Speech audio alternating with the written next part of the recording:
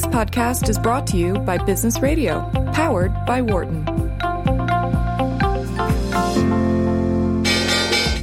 Welcome to our Behind the Markets podcast. I'm your host, Jeremy Schwartz. Alongside Wharton Finance Professor Jeremy Siegel, we tackle the latest market trends every week on Business Radio, powered by the Wharton School, Sirius XM, Channel 132. Our guest consists of experts like the world's leading authority on long-term economic growth, Bob Gordon. We will continue to see jobs created rather than destroyed. Former chair of the Federal Reserve, Janet Yellen. I don't think either of us ever expected that we would live through a financial crisis. Or even the head of the Digital India Foundation, Arvind Gupta. The reason that people are talking about India is massive digitization and financial inclusion that we have done over the last couple of years. Enjoy this week's show.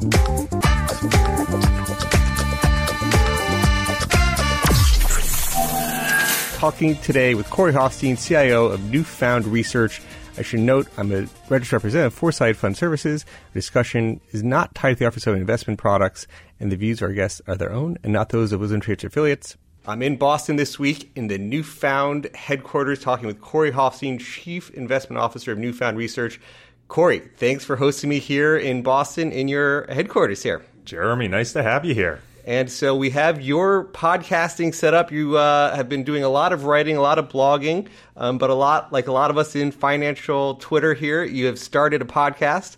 Tell us about your experience. You did sort of a new format of the podcast, Netflix style release. Like, what got you to thinking about doing a season 1 bulk release, and how are you thinking about it? So I was clearly pretty late on the podcast thing. Finally got convinced after talking to guys like Patrick O'Shaughnessy and you about how great the podcast is. I did want to take a bit of a different approach. I mean, there's so many great podcasts out there. I didn't think the world really needed yet another financial podcast. And if I was going to do it, I did want to take a different spin. So my spin was basically ultimately that I wanted the opportunity to go deeper. And I thought the way to go deeper was by being a bit more seasonal in the approach. So the first season is just really an interview series with a number of friends, bloggers, frequent writers, podcast hosts. But upcoming seasons, the goal is ultimately to focus on one particular topic, interview a number of experts in that topic, make it heavily edited, and then bulk publish 5 to 7 episodes and let people binge their hearts out. So you had, season 1. I saw you're looking for research on season 2. Any early feedback on where you're going with season 2? Do we have a preview? Yeah, season 2 is shaping up to be a bit of a surprise to me. I put a poll out there, and people could take a stab at what they wanted to tell me they were interested in. And the winning poll vote, which really surprised me, was portfolio optimization. So that either says something about my followers on Twitter or people are just really interested in learning about portfolio construction. So that's where we're headed. I think what's interesting is it is a really broad topic. From the basics of just the history with Markowitz all the way to portfolio construction when you're talking asset allocation is very, very different than security selection potentially. So I think there's a lot of interesting avenues to pursue. I'll probably have to narrow it down a bit, but I think it's going to be fun. Well, that's great news because that's somewhat the topic we're going to talk about today. So we're going to get to preview the Corey Hoffstein view of the world, and then you'll get your season episode to see what other people are thinking about. Any just highlights from season 1 that you want to bring people's attention to, just the guests you had or any learnings that you took from the people? Yeah, my number one learning is that podcasting is really hard, Jeremy. It's a lot harder than I thought it was. Operationally, I mean, you're just lugging around these microphones, trying to get these things set up. I just took 10 minutes here trying to figure out how to configure my computer to record both of us, and I've done it a dozen times, so I don't know why it took me so long. But yeah, it's an operational nightmare, editing nightmare. I'm very hands-on with the editing. But from the actual education perspective, I think what was really fascinating to me was talking to so many of my peers, collaborators, and friends who were just so smart on these topics. And I would walk away from every conversation thoroughly convinced of their view of the world. But there was a very common thread among all of them, which was ultimately there is no optimal portfolio, that there's a lot of uncertainty involved in every decision we make, and the balance in portfolio construction, security selection, it's always that trying to focus on finding signal in the noise, but not being so certain of the signal. I think Meb Faber summed it up really well when he said, the goal is to just survive. And if you can cross that threshold, there's a lot of other interesting things you can do, but you got to make sure you cross that threshold. That is an important one. I feel lucky to survive every day, and I've been surviving so far for about 13 years. Hopefully it keeps going. So when you think about Newfound, so maybe let's transition into talking about Newfound's research, how you got started as CIO. You take a very quantitative approach to building portfolios. Maybe as a high level, just describe for the listeners again, just your background and your way of thinking about building portfolios. Yeah, so I think the thing that really differentiates our firm, Newfound Research, from just about every other asset manager out there is the vast, vast, vast majority of active asset managers focus on generating alpha, trying to outperform the market, create excess return. At Newfound Research, our view is quite simply that our first focus is on managing risk. To that point, Meb Faber said, just survive. That for us, we think for most individual investors, the management of risk and cutting down those long, prolonged material drawdowns is much, much more important to their ultimate goals and achieving those retirement goals than trying to outperform the market by an extra 50 basis points or 100 basis points.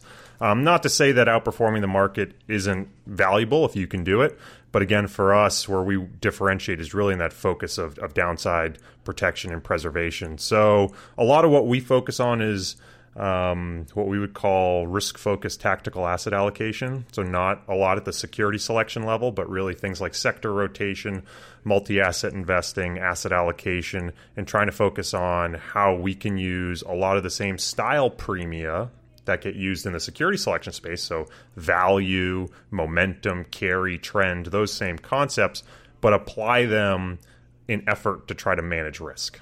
So I'm going to drill down in some of those topics and more, but let's sort of keep it at a high level for a second. And you sort of mentioned having Meb on your podcast. I have right in front of me Meb's latest book, The Best Investment Writing, selected writing from leading investment authors, edited by Meb Faber. Sort of brand new book just being released where you can get a good cross-section across the industry of people who's writing. And what's interesting, actually, you and I both have a section right next to each other in the book, and your title is Portfolios in Wonderland and the Weird Portfolio. And so you set up the worldview here, looking at just how do you get expected returns on a stock portfolio, on a bond portfolio, and what are those expected returns that then lead to the challenges of, what are investors facing today in this market environment and the risks that they're facing. Maybe talk through how you think through expected portfolio returns on a stock bond portfolio. Yeah, first, two important points. First, I'm very jealous because I haven't gotten my copy of the book yet. So I'm looking at that saying, well, where's my copy? I don't know. The publishers sent me 2 copies. I got one in my office, one here with me. And then I got to say, I'm really surprised I made the cut this year. I saw a picture of the front cover and it was listing all the authors on the front cover. And I said, I really stepped it up from last year. I don't know how much longer I'm going to be able to sneak my way in this book, but I'm very honored to have been selected. And my goal is ultimately make that list on the banner on the front. But so to talk to my article a bit, there is this common thread, a common concern among a lot of the large asset management firms and institutions that expected returns going forward are low. And to distill a lot of complicated discussion down into 2 sort of, I think, meaningful points for U.S.-focused investors is that ultimately, at the end of the day, low interest rates imply low bond returns, and higher than average equity valuations tend to imply lower forward equity returns. Now, these things aren't written in stone. There's a good deal of uncertainty with them, particularly year to year. But those tend to be good variables in forecasting returns for the next 7 to 10 years. And so what we wanted to look at was, in light of this concern, what can investors ultimately do if they do want to try to enhance their return opportunities? And so what we did in the article is we actually used a set of capital market assumptions, which are basically expected returns and correlations and volatilities from a large number of asset classes from JP Morgan and said, if we close our eyes and don't concern ourselves with looking like a normal 60-40 portfolio that an investor might be used to, and just run a blind optimization and let the computer tell us, well, how do we maximize returns if we're trying to stick to the same risk level as a 60-40? What do things look like? And candidly, they look pretty weird. You don't get a whole lot of U.S. equity allocation. You really don't get a whole lot of bond allocation. You really get this barbell of risk where the portfolio loads you very heavily on emerging markets, which are undervalued right now by most metrics. It loads you very heavily on diversifiers like gold and alternatives.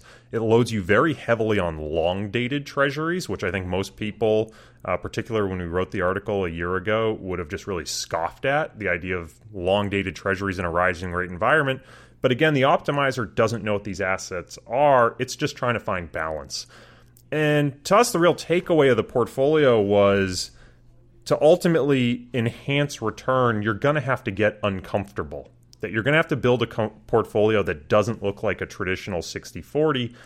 And going back to that notion of just surviving that we were talking about, for us, our view is the optimal portfolio is first and foremost one that an investor can stick with.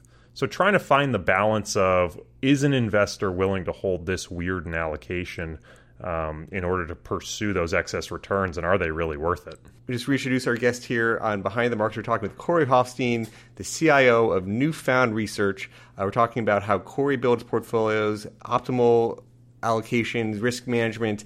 As much as we talk about equity markets being one of the challenges for the standard 60-40, I mean, you have a chart going back to 1881, the 60-40 portfolio expected returns, but also breaking out bond expected returns, stock expected returns. And, you know, when you wrote the article, you had a expected return for the 60-40, sort of real return of 2.2%, with bond yield being basically close to zero or negative, when the average is considerably higher over time. And then stock returns are, below average, but you could say in some ways not quite as much below average as bonds.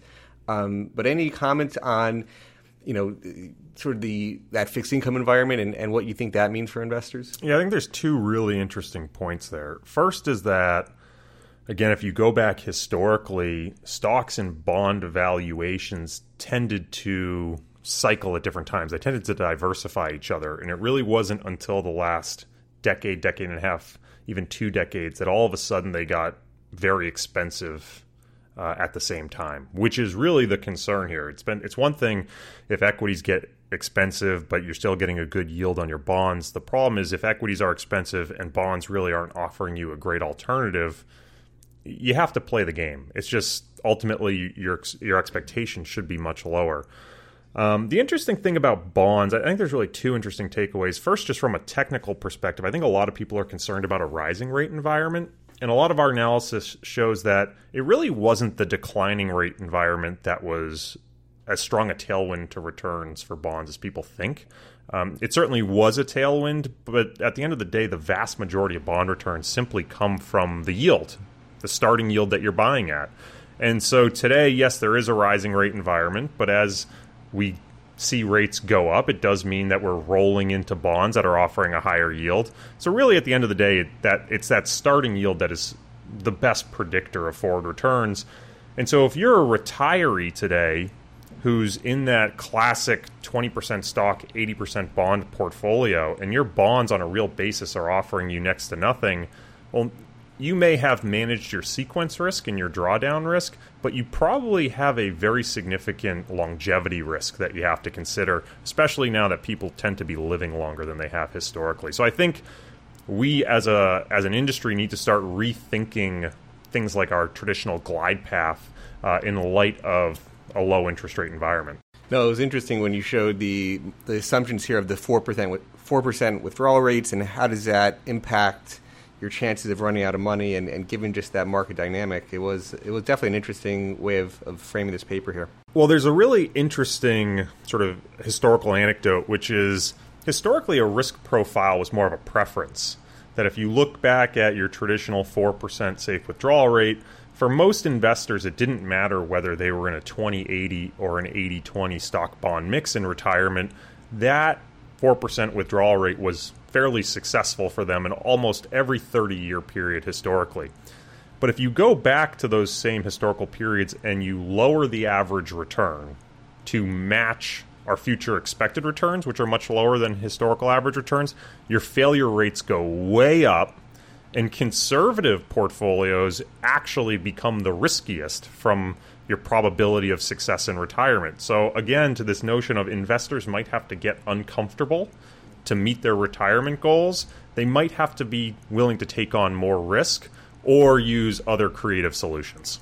And you talked about trying to combine some of the academic premier research on whether it's value, momentum, carry into risk-managed portfolios. Maybe talk about, all right, so we'll carve up equities and bonds separately for a moment. But you talked about sector rotation for risk-managing equities. Is that really relying on momentum research, or do you think is there some element of the valuation-based style premium within your view of sector rotation? Yeah, so I think, not to escape the question, but I think all of it can be successful, right? I think it depends on your goal. At the end of the day, yes, you can use momentum-based sector rotation. I believe we have evidence that suggests that valuation-based sector rotation works. Even if you use something as simple as carry, looking at dividend yield, which is akin to value, that seems to work over the long run. But ultimately, if your goal is managing risk against significant and prolonged drawdowns, none of those are really going to do a whole lot to protect you. Yeah. At the end of the day, you're still, if the S&P is going down 50%, you're going down a significant chunk as well. And so in light of that, that's where we think approaches like trend following and the ability to move your portfolio into things like short-term U.S. Treasuries in an effort to preserve capital can be a really meaningful contributor to your long-term returns. Right. So your approach to risk management is really from the trend following model, but then you're going to try to add value through selection as well through some of these other models. Right. Again, there's nothing wrong with pursuing alpha in our mind. Ultimately, if you can generate alpha for an investor, it is very meaningful in that compounding over the long run.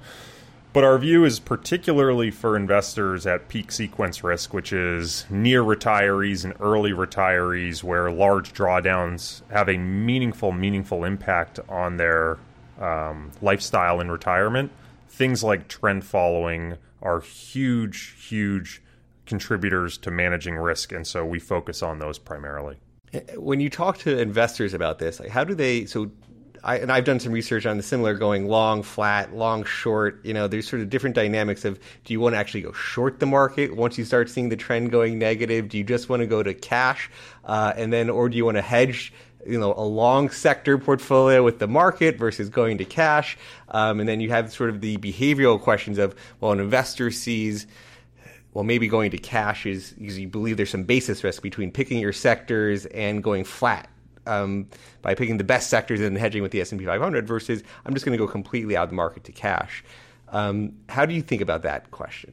So that's a great question because that has all sorts of portfolio design implications in it, and I'm sure we could waste the entire day talking about all those decisions. I think for us, there's sort of two balancing acts. The first is how do we build confidence that we're actually going to achieve our objective, the primary objective we're trying to deliver. And the second is, how can we be confident that our investors are going to be sustainable investors? So to steal a line from your co-host, Wes Gray, right? Sustainable alpha requires sustainable investors. And what that means to us is if our process is too complicated or we create too much tracking error from what the investor expects, ultimately what that can do is shake their confidence and have them sell out of the process. And the reality is a lot of these strategies need to be semi-permanent allocations in the portfolio for an investor to really reap the benefits of it. So to get that sustainable objective, you need a sustainable investor. So for us, we try to avoid overcomplicating it, adding too many bells and whistles in the pursuit of alpha, simply because it introduces a lot more tracking error and noise into the process. To tie it back to the first point I brought up, which was establishing our confidence in the ability to deliver on our objective, ultimately, again, the more bells and whistles we adds in more degrees of freedom to the process. And so if our objective is first and foremost to try to cut down on those prolonged and sustained drawdowns and really cut that left tail off, we don't want to do anything that might put that objective at risk. So if all of a sudden you go from very vanilla long flat to trying to long short time certain sectors, you might get your market timing call absolutely correct that the S&P 500 is going down. But if you go long short the wrong sectors, you can put yourself in a whole world of pain. And so that's just, for us, we do think there's value over the long run. But over the long run really means 50 to 75 years with most of these style premia. And we just can't afford to get that one call wrong when we really need to get it right. Right. So you're thinking about this basically from going flat versus trying to short the sectors. Is that summarizing? Yeah. I mean, our view is I think ultimately you can use trend following in a long short capacity. I mean, CTAs certainly do it. And you could do something very simple as long short the S&P 500. And people have done that with a tremendous amount of success. But for us, ultimately it comes down to, again, that sustainable return path. And if you get a couple calls wrong, if you get whipsawed and you go long and then short and long and short at the wrong time, you can put yourself really far behind the market. And that's a big opportunity cost. So for us, if we're just trying to participate with market growth and avoid really significant drawdowns, yes, it would be great to profit during a crash, but ultimately we think that puts at risk the opportunity to significantly participate. So I know Newfound does a lot on sector rotation. Is there another way of looking at equities that you think is interesting you want to sort of talk about, or is sector rotation one of the main things that you guys think about there? So sector rotation has been our bread and butter for a long time.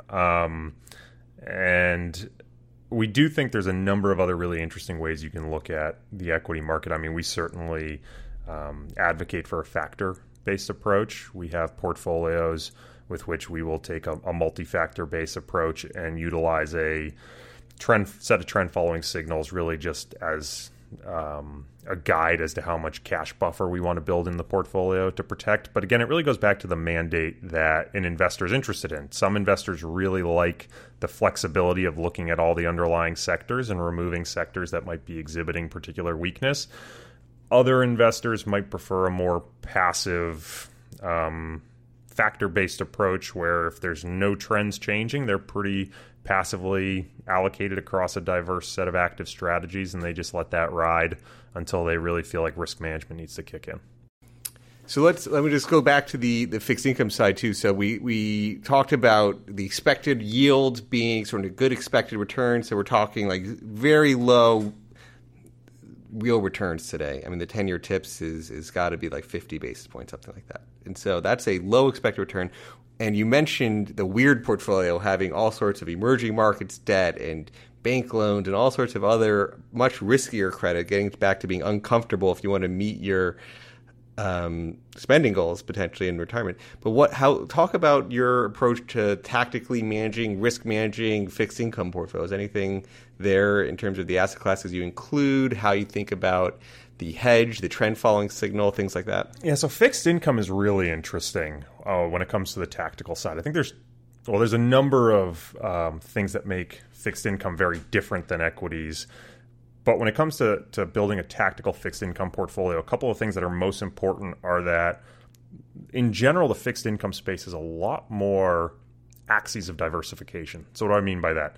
Well, if you look at a U.S. Treasury portfolio versus a high-yield bond versus emerging market local currency debt, there are exposures to U.S. interest rates there. There's exposures to credit spreads. There's exposures to the dollar. You don't get all these diversifying exposures necessarily on the equity side. Corey, one of the topics that I sort of took some advice from you. There was... That was your first mistake. No, you were featured in Barron's about a year ago, maybe a little bit under a year ago. And, this was a topic, it was talked about on Twitter a lot, actually even ahead of I saw you writing about it in Barron's, but you writing about it in Barron's really caught my eye. But there was a question from Crystal Kim about where should innovation in ETFs go? And you talked about how there's a lot of different categories out there, but efficiently using capital was one concept that you thought there needed to be innovation on, that you thought managing a portfolio of fixed income, layering on an equity sort of exposure on top of that was something you saw as a need. What got you thinking about that as one of the innovation states that was needed in ETFs? So, as we mentioned a little earlier, a huge focus for me is risk management at Newfound. I think one of the risks going forward for investors, and we touched upon this a little, is the risk of low returns. I think that's if we simply enter a prolonged environment where your average equity fixed income portfolio offers a very low real yield or real return, that can be a significant risk not only to investors in accumulation, but also those investors in their retirement. And so for me, this idea of capital efficiency is basically how can we make sure we get the maximum bang for our invested dollar? And there's really, at least for me, 4 sort of concepts that all fit under the capital efficiency umbrella. And the first is rather obvious, lower fees. And I think you're seeing this in the industry, that if I'm only going to get a 4% return, well, all of a sudden a 100 basis point fee is a massive proportion of that, versus if I think I'm going to get a 12% return, I might be a little more relaxed about the fee. So I think declining fees, making sure you get the largest percentage of that invested return is really important. I think increased exposure to active views. So I know this is something you've talked a lot about with active share and similar concepts, making sure you're not paying a high fee for someone who's just a closet indexer. Again, we're seeing a lot more education and illumination in the industry on the same topic. I think, again, risk management, protecting against drawdowns is a really significant part of capital efficiency, just simply making sure your capital base doesn't erode. But what I was really talking about in the Barron's article, and I think this is what caught your eye, was I think that there can be a very good argument made for why investors should start thinking about embracing the prudent use of leverage.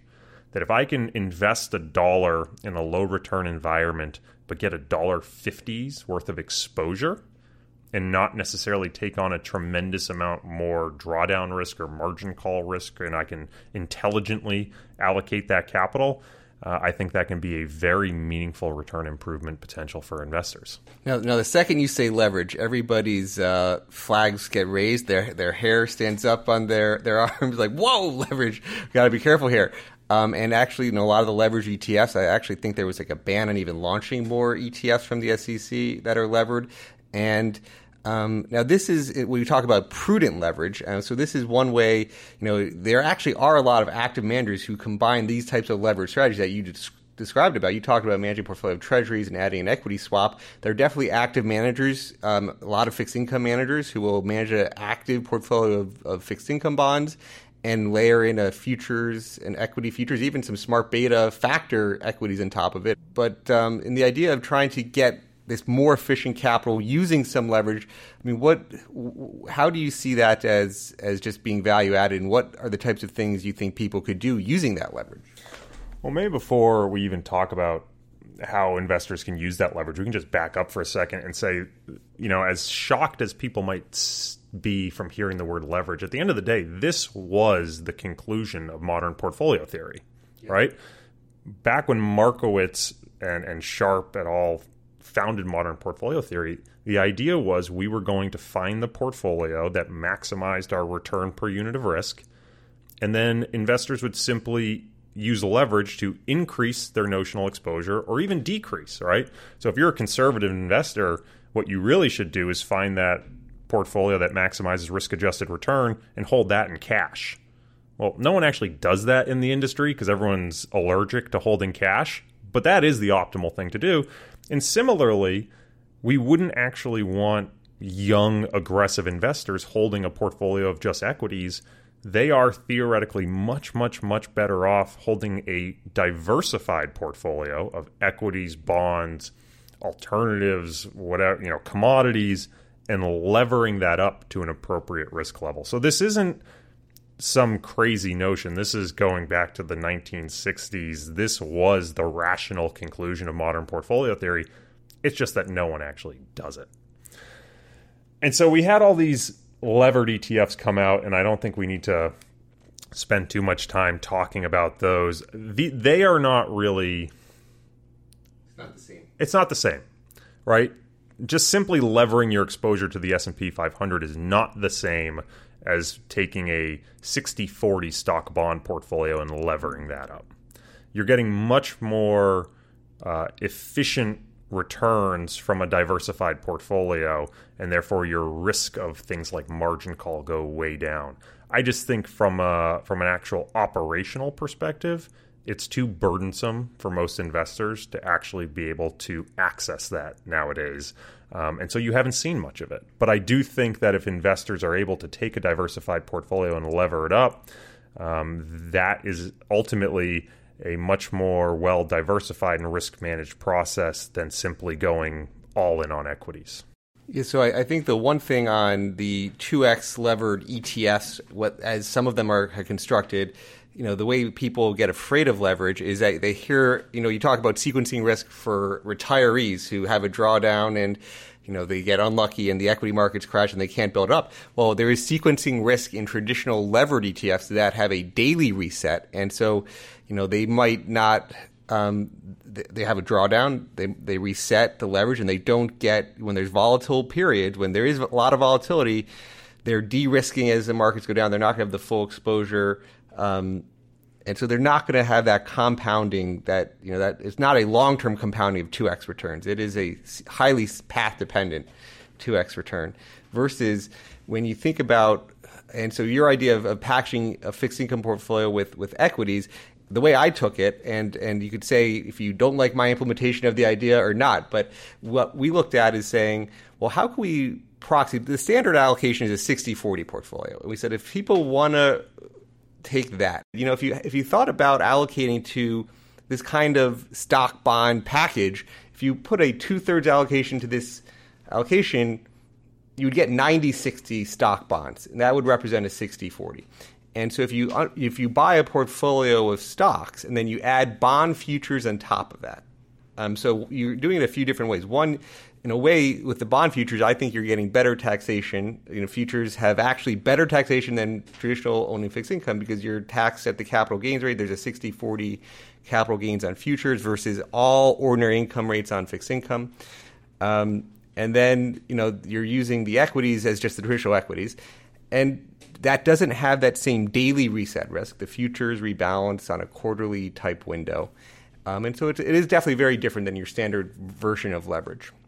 Yeah, absolutely. And so I think your question to me before I went off on my tangent about Markowitz was how can investors think about using this concept? So I'm actually going to put my podcast host hat on for a second and flip it back to you because you have a lot of experience with institutions.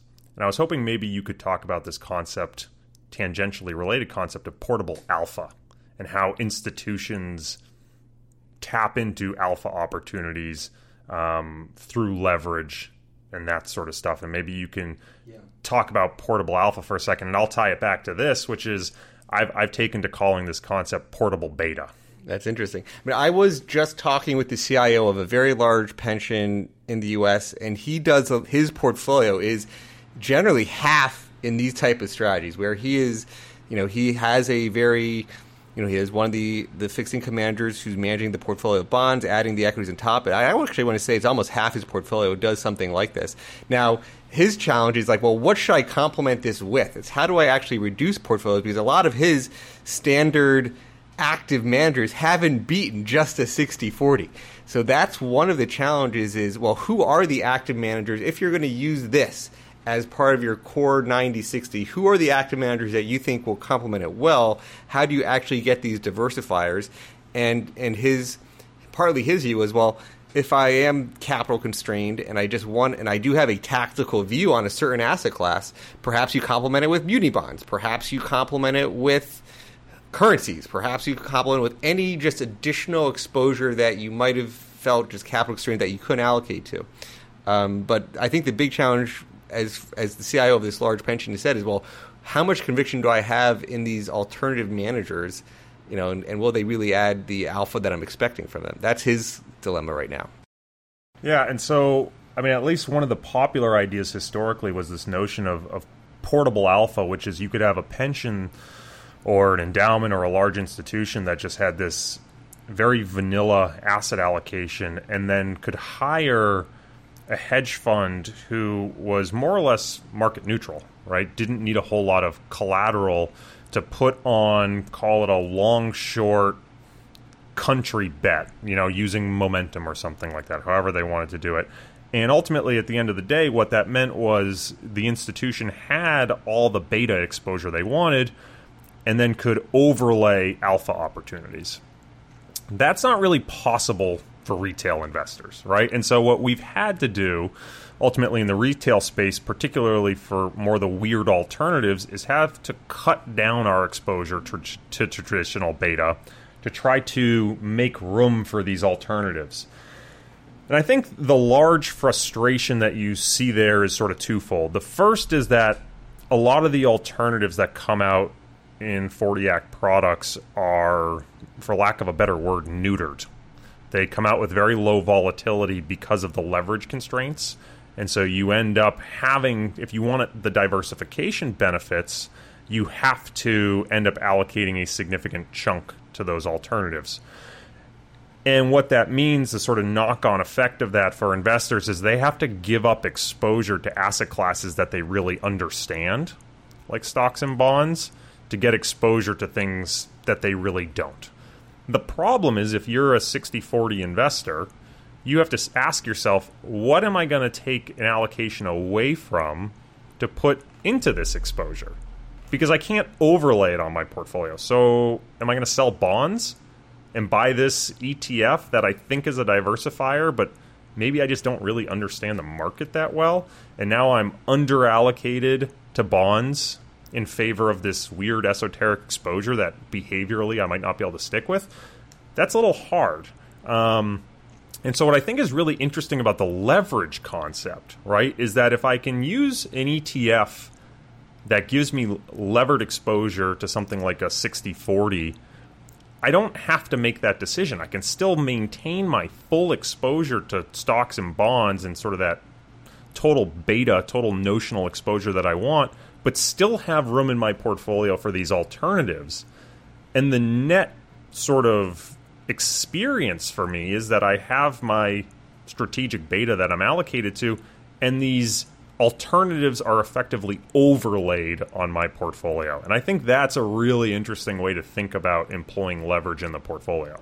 Now, what's interesting on when you talked about your weird portfolio that we started in the first half of the conversation of how the optimizer wanted to get, when for fixed income it had a lot of long-term treasuries as part of the allocation. When you think about the way I've framed how to do a 90-60 combination where you own a portfolio of underlying stocks, you add the 60% bond futures, sort of laddered bond futures, so you do not have sort of short-term cash. You only have the long-term interest rate risk. You have 10% in cash, basically, as collateral for the futures. And so you really have this interest rate risk. You could say like the worst case environment is essentially sort of early 2018, rising rates. You have long-term rates going up, so you got bond futures going down, stocks going down because they're going down because you have rising rates. But you do get this. If any commentary you have on just that interplay of the correlations between bonds and stocks, and as one of the risk factors to using a 90-60 strategy compared to what they might have in equities or what they've thought about bonds historically. Yeah, so there's certainly, this is not a riskless trade, right? So you are expecting a certain amount of diversification here. And maybe I'll touch on that as my second point. I think the more obvious way to potentially think about what the risk is that an inverted yield curve is a large risk. I think you saw sort of in the 70s when you had the inverted yield curve, you're basically financing at a rate and then reinvesting in these long-dated treasuries that are earning less than how much you're financing your leverage at. And so it's just a net drag. Now, that doesn't mean you necessarily wouldn't want to do it. If the correlation between stocks and bonds is negative enough, it might be justified. But again, so this isn't some riskless, again, call it portable beta, adding some extra exposure into your portfolio, and then you're just going to do better. There are certainly risks associated with it. I think, again, so an inverted yield curve is one.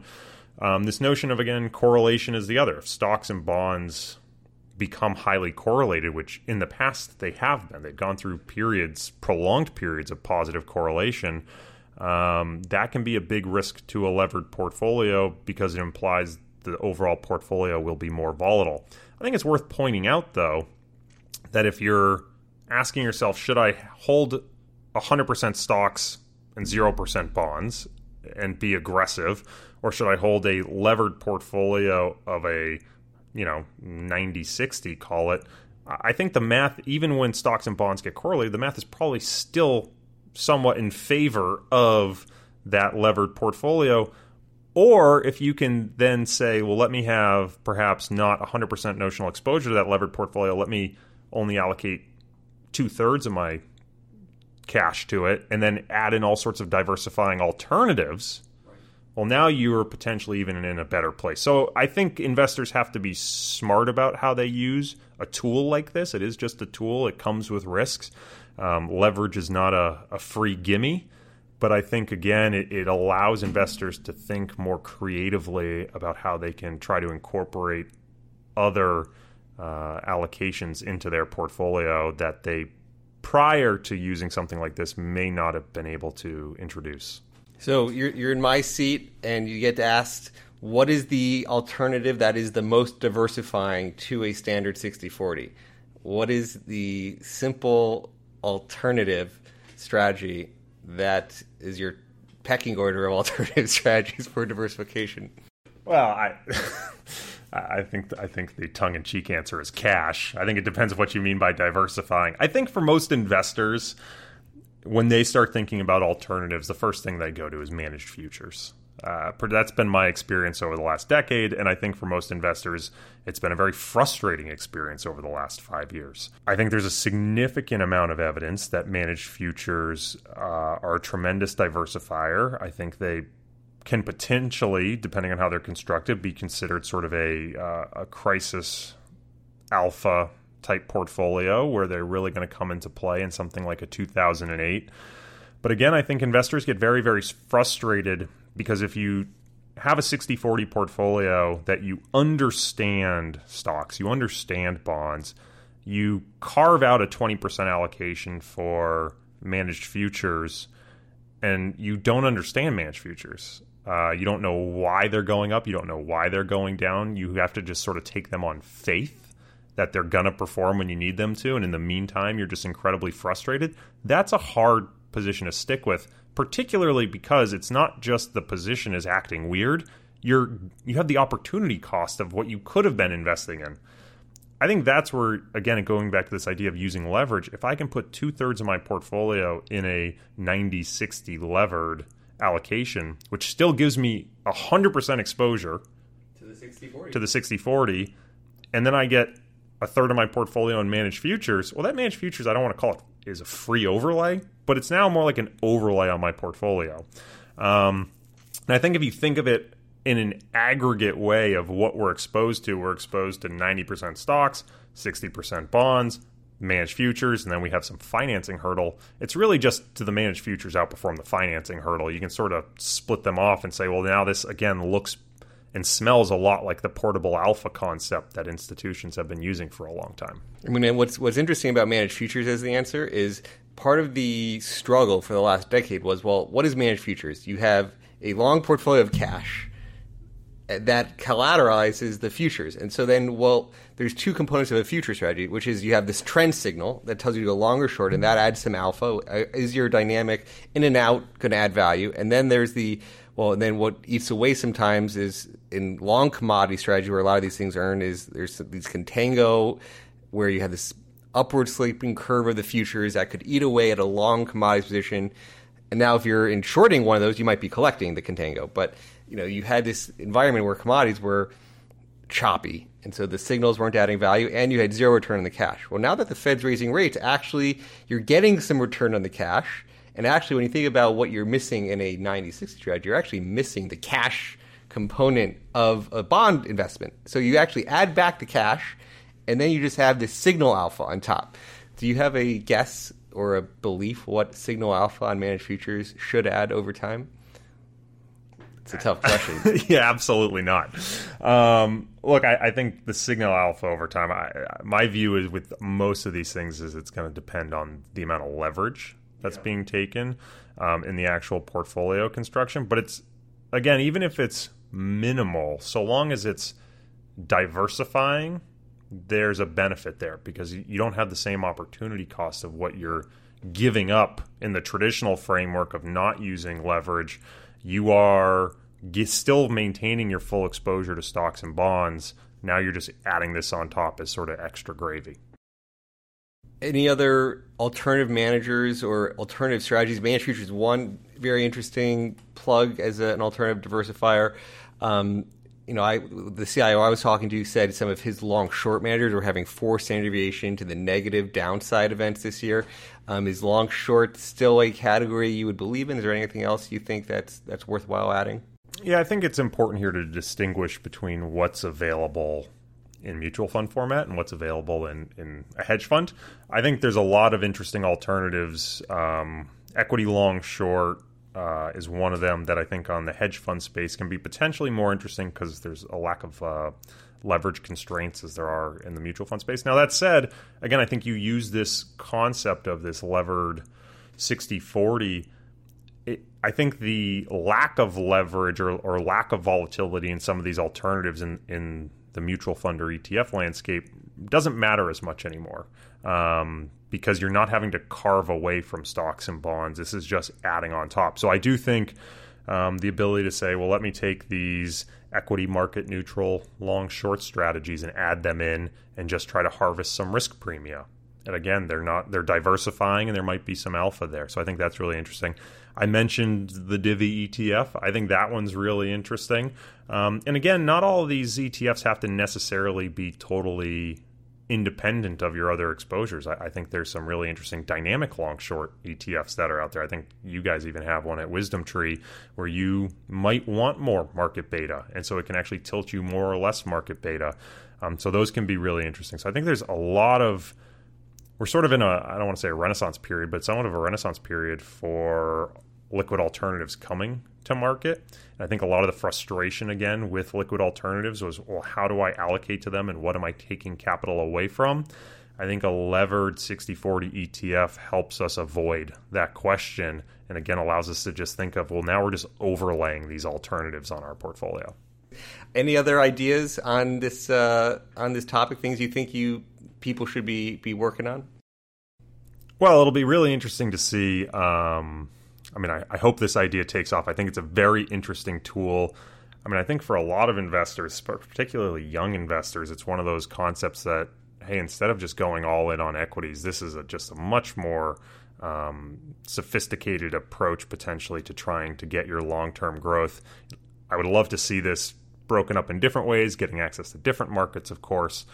So feedback I got already was, why just the U.S. in a stock bond? Why not do ACWI with the underlying equities and the bond futures? So it certainly does lead to interesting conversation, which actually that makes sense. And we definitely thought of this as, hey, let's just give beta, right? So there's a lot of active managers doing active management of the bonds with a alpha-seeking equity on top at decently higher fees, and this is trying to come out at the ETF NTSX 20 basis points, pretty low, for the idea of getting this levered 60-40 concept, and we think it's a reasonable first to market. I mean, we doesn't do a lot of beta type stuff, but as a first to market, this is an access story, and so it's an interesting new foray for us. So let me put my podcast host hat on for a moment and ask you, because you've obviously been thinking about this for at least 8 months now. You're bringing a product to market. You've spoken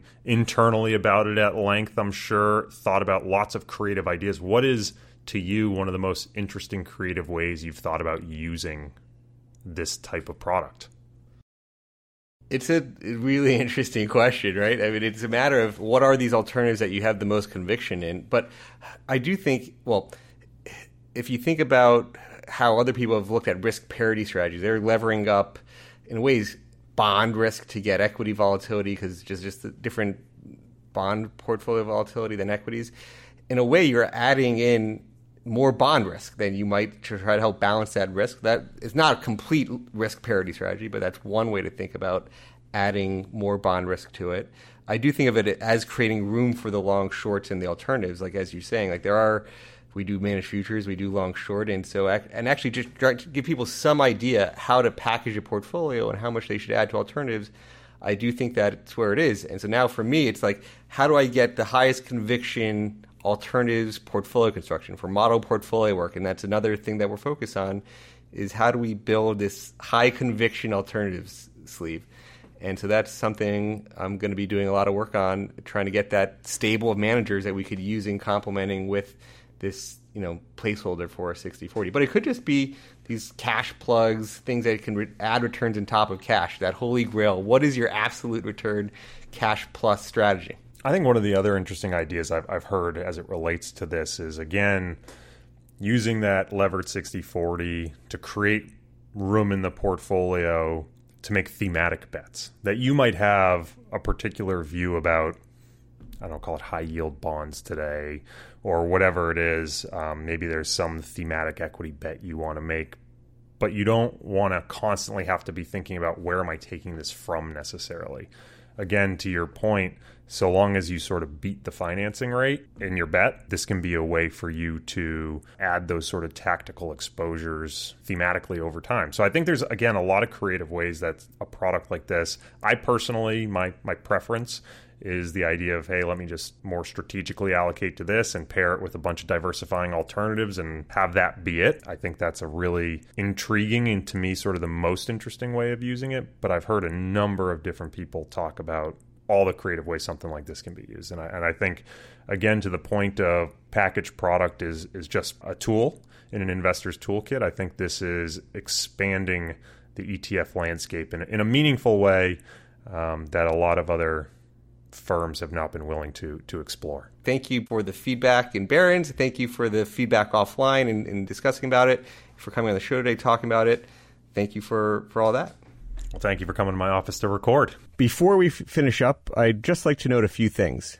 Past performance is not indicative of future results. The WisdomTree 90/60 U.S. Balance Fund is new and has a limited operating history. There are risks associated with investing, including possible loss of principal. While the WisdomTree 90/60 U.S. Balance Fund is actively managed, the fund's investment process is expected to be heavily dependent on quantitative models, and the models may not perform as intended. Equity securities, such as common stocks, are subject to market, economic, and business risk that may cause their prices to fluctuate. The fund invests in derivatives to gain exposure to U.S. Treasuries. The return on a derivative instrument may not correlate with the return of its underlying reference asset. The fund's use of derivatives will give rise to leverage, and derivatives can be volatile and may be less liquid than other securities. As a result, the value of an investment in the fund may change quickly and without warning, and you may lose money. Interest rate risk is the risk that fixed income securities and financial instruments related to fixed income securities will decline in value because of an increase in interest rates and the change to other factors, such as the perception of an issuer's credit worthiness. Please read the fund's prospectus for specific details regarding the fund's risk profile. Investors should carefully consider the investment objectives, risk, charges, and expenses of the fund before investing. To obtain a prospectus containing this and other important information, please call 866-909-WISE 9473 or visit wisdomtree.com to view or download prospectus. Investors should read the prospectus carefully before investing. WisdomTree funds are distributed by Foresight Fund Services, LLC, which is not affiliated with the entities mentioned. I'd like to thank our guest, Corey Hoffstein, for joining us on our show today. It's been a great discussion. You've been listening to Behind the Markets on SiriusXM 132. Thanks to our producer, Patty Hall, our sound engineer, Daniel Bruno. You can listen to us on our Behind the Markets podcast. Have a great week, everybody. For more insight from Business Radio, please visit businessradio.wharton.upenn.edu.